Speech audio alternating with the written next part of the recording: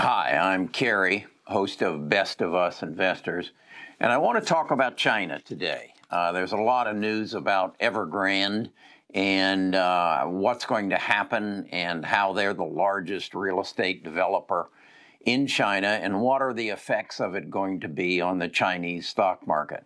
I don't own anything in China. My largest exposure to China would have to be Tesla, and I'm considering what's going to happen relative to Evergrande and how China is going to handle it as to what I'm going to do and how it might affect my holdings in Tesla. Right now, I'm not prepared to do anything. But I do think that the Evergrande situation will have an effect on the overall stock market here in the United States, and I think we need to take it into consideration. There will be an effect. So I want to address that in this video. I want to address why I feel that you need to be out of China. In fact, if you're a regular here, you know between, let's see, it was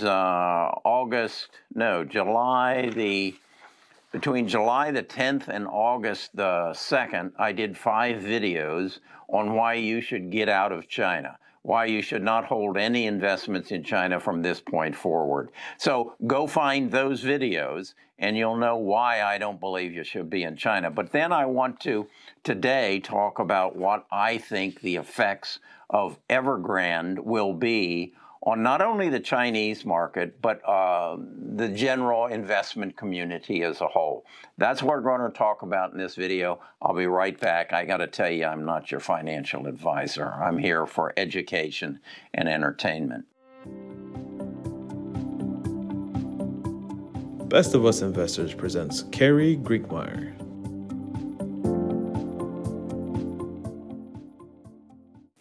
Okay, I think the first thing that is needed to be understood is how the Chinese people invest. Here in the United States, we buy a home, and then for the most part, if we're an investor, we invest in companies. We invest in the stock market. That's not true in China. 97% of all investments that Chinese people hold are in real estate. They don't understand the stock market. They are even more financially illiterate than we are. So they invest in what they are certain is going to go up in value, and that is real estate. I spent 30 days in China back in, I guess it was probably 12 years ago. And what I noticed is big cranes all over their cities building buildings, building apartments for people to live in. And I understood that they were bringing people in from the agricultural area to live in cities because their economy was growing. What I didn't understand was all the little shops I saw on the streets that were selling toilets and sinks and countertops and all this thing all over the streets. And asking our guide, I was told that when Chinese buy an apartment, all they get is a box with walls in it, and then they have to go and buy their toilets and their sinks and everything else, much as you and I might buy an apartment and we have to buy our furniture, they have to buy everything else. So I then looked into and more updated more recently,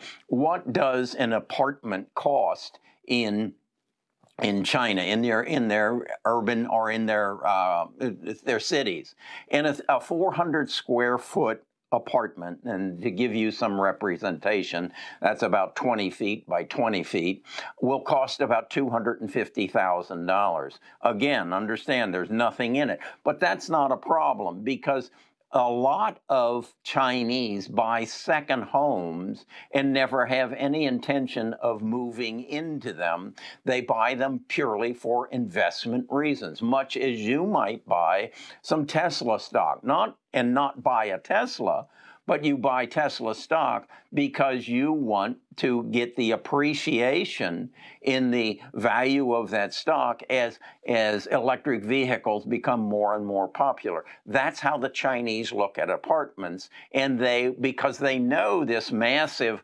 number of people are still moving into the cities, and they can make money on the appreciation of real estate. And that all went well and good until the coronavirus. In fact, if you do some reading, you will see it was not uncommon that Evergrande and some of the other 20 major real estate investors would put up a building and say, we've bought the land, we've got the approval from the city, and we're going to build a 30-story apartment building here, and the average apartment's going to sell for $250,000, and it'll take us 2 years to build it, and it would sell out in 5 hours. That was normal.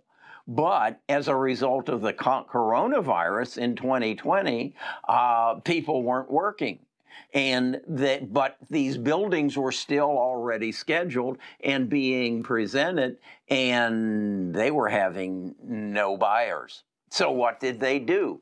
They started discounting the buildings. They started at 10%. 25%. They got as deep as 50% discounts on the buildings, which then put them in a bind as to making the payments on their debt. So, as an example, just this week on, I believe it was the 23rd of September, they had a debt due in yuan-sponsored debt.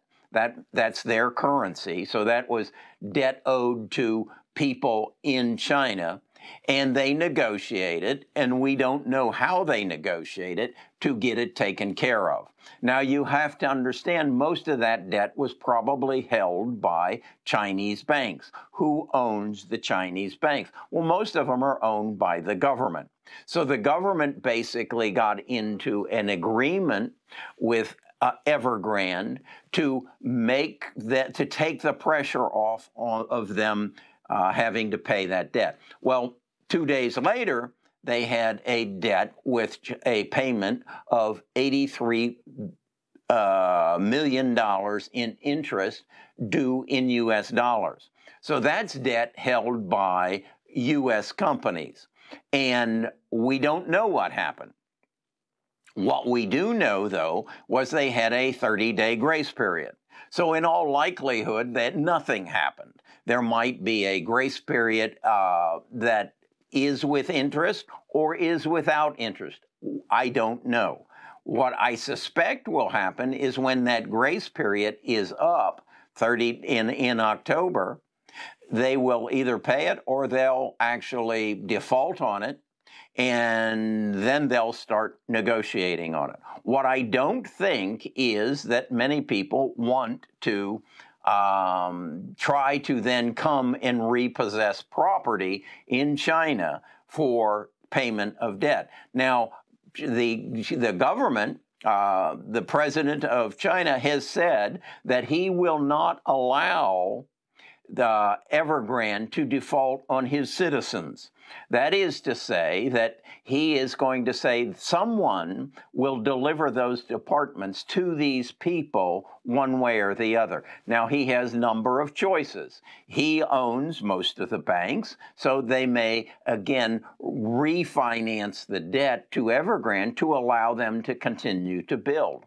Or he may reorganize Evergrande, punish the people that own Evergrande, and redistribute the real estate amongst some of the other 20 major developers. My question is, if Evergrande is in this position, how many of the other developers are also in the position of potential default? I would suspect many of them. I would suspect we have something very similar to the subprime crisis going on in China. If you don't understand what happened in the subprime crisis, read the book, The Big Short, or equally as well, go on Netflix and find the movie, The Big Short, and several other movies that explain the subprime crisis, and you will understand how China is moving into a pretty much something of a meltdown of their stock market in the very near future. Now, what you have to decide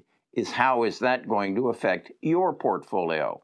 If, in fact, there is a meltdown, how is that going to affect your portfolio? If you don't own many China stocks, probably not so much, except that if they don't pay the U.S. debt, who holds that debt? Who holds that debt? Well, I would suggest to you that your major hedge funds are a big holder of that debt. That would include BlackRock, AQR, and Bridgewater. We've all seen Ray Dalio recently just stand on his soapbox and say, the future is in China. We all know that they are going to be the next economic power of this world. We know that Ray has bragged he's been investing in China for the past several decades. I'm pretty confident that Ray and BlackRock and AQR are going to take it in the shorts from Evergrande, and many of the other 20 major real estate investors in China. I don't believe, and in fact, President, Xi has basically said his citizens will not take it in the shorts on this. They will get their real estate. They will get their apartments. And he has basically said to the local cities, you be prepared for an uprising, but you also share my commitment to our citizens that they will be taken care of. And I suspect the Chinese banks, which mainly are owned by the Chinese government, will be taken care of. If you own investing in a hedge fund, or if you own any mutual funds or ETFs that basically call themselves emerging markets or China markets or Chinese debt markets, you're going to take it in the shorts. You're probably in JP Morgan and Goldman Sachs will also be one of the losers. So is this going to have some ripple effect into our market? I suspect it is. And that's another reason why I have taken 25% of my investments out of the investment market and put it into cash. What I'm now considering is taking more of it out because I have just been informed that the Treasury is going to be tapering back. That was my video yesterday, which means that they aren't going to be spending the or the $120 billion a month on American securities. So that's going to affect our market, where we just added to that the Chinese question of the market. That's added to Joe's $3.25 trillion that he wants for infrastructure that may or may not come. And to my way of thinking, the risk is outweighing the potential reward. You add the Treasury pullback, the China real estate collapse, and Joe's inability to get $3.5 trillion more into the market, and I want to gather some dry powder. I want to gather some cash on the sideline in anticipation of a dip. When you have an accumulation of fear, of doubt, of questions, it's time to step to the side. It's time to take some of your profits off of the table and prepare for a pullback. I am confident that I am making the right decision. What I'm troubling with right now is I believe the consequences, the largest risk of this is in the China situation. This is, to me, a replay of the subprime crisis of the United States in China. So I am asking myself right now, what is my exposure to China? My exposure to China is Tesla. That's all I've got there. Google, Apple, Amazon, Facebook, they're non-players in China. Now, will there be some potential harm to them as a result of possibly Bridgewater's and BlackRock's and JP Morgan's and Goldman Sachs exposure to China? Yeah, there probably is. That's why I'm confident there's going to be a pullback. That's why I'm confident that some of my stocks are going to be on sale 10 to 20% in the very near future, and I want to have the money to buy them on sale. So that's what I'm doing.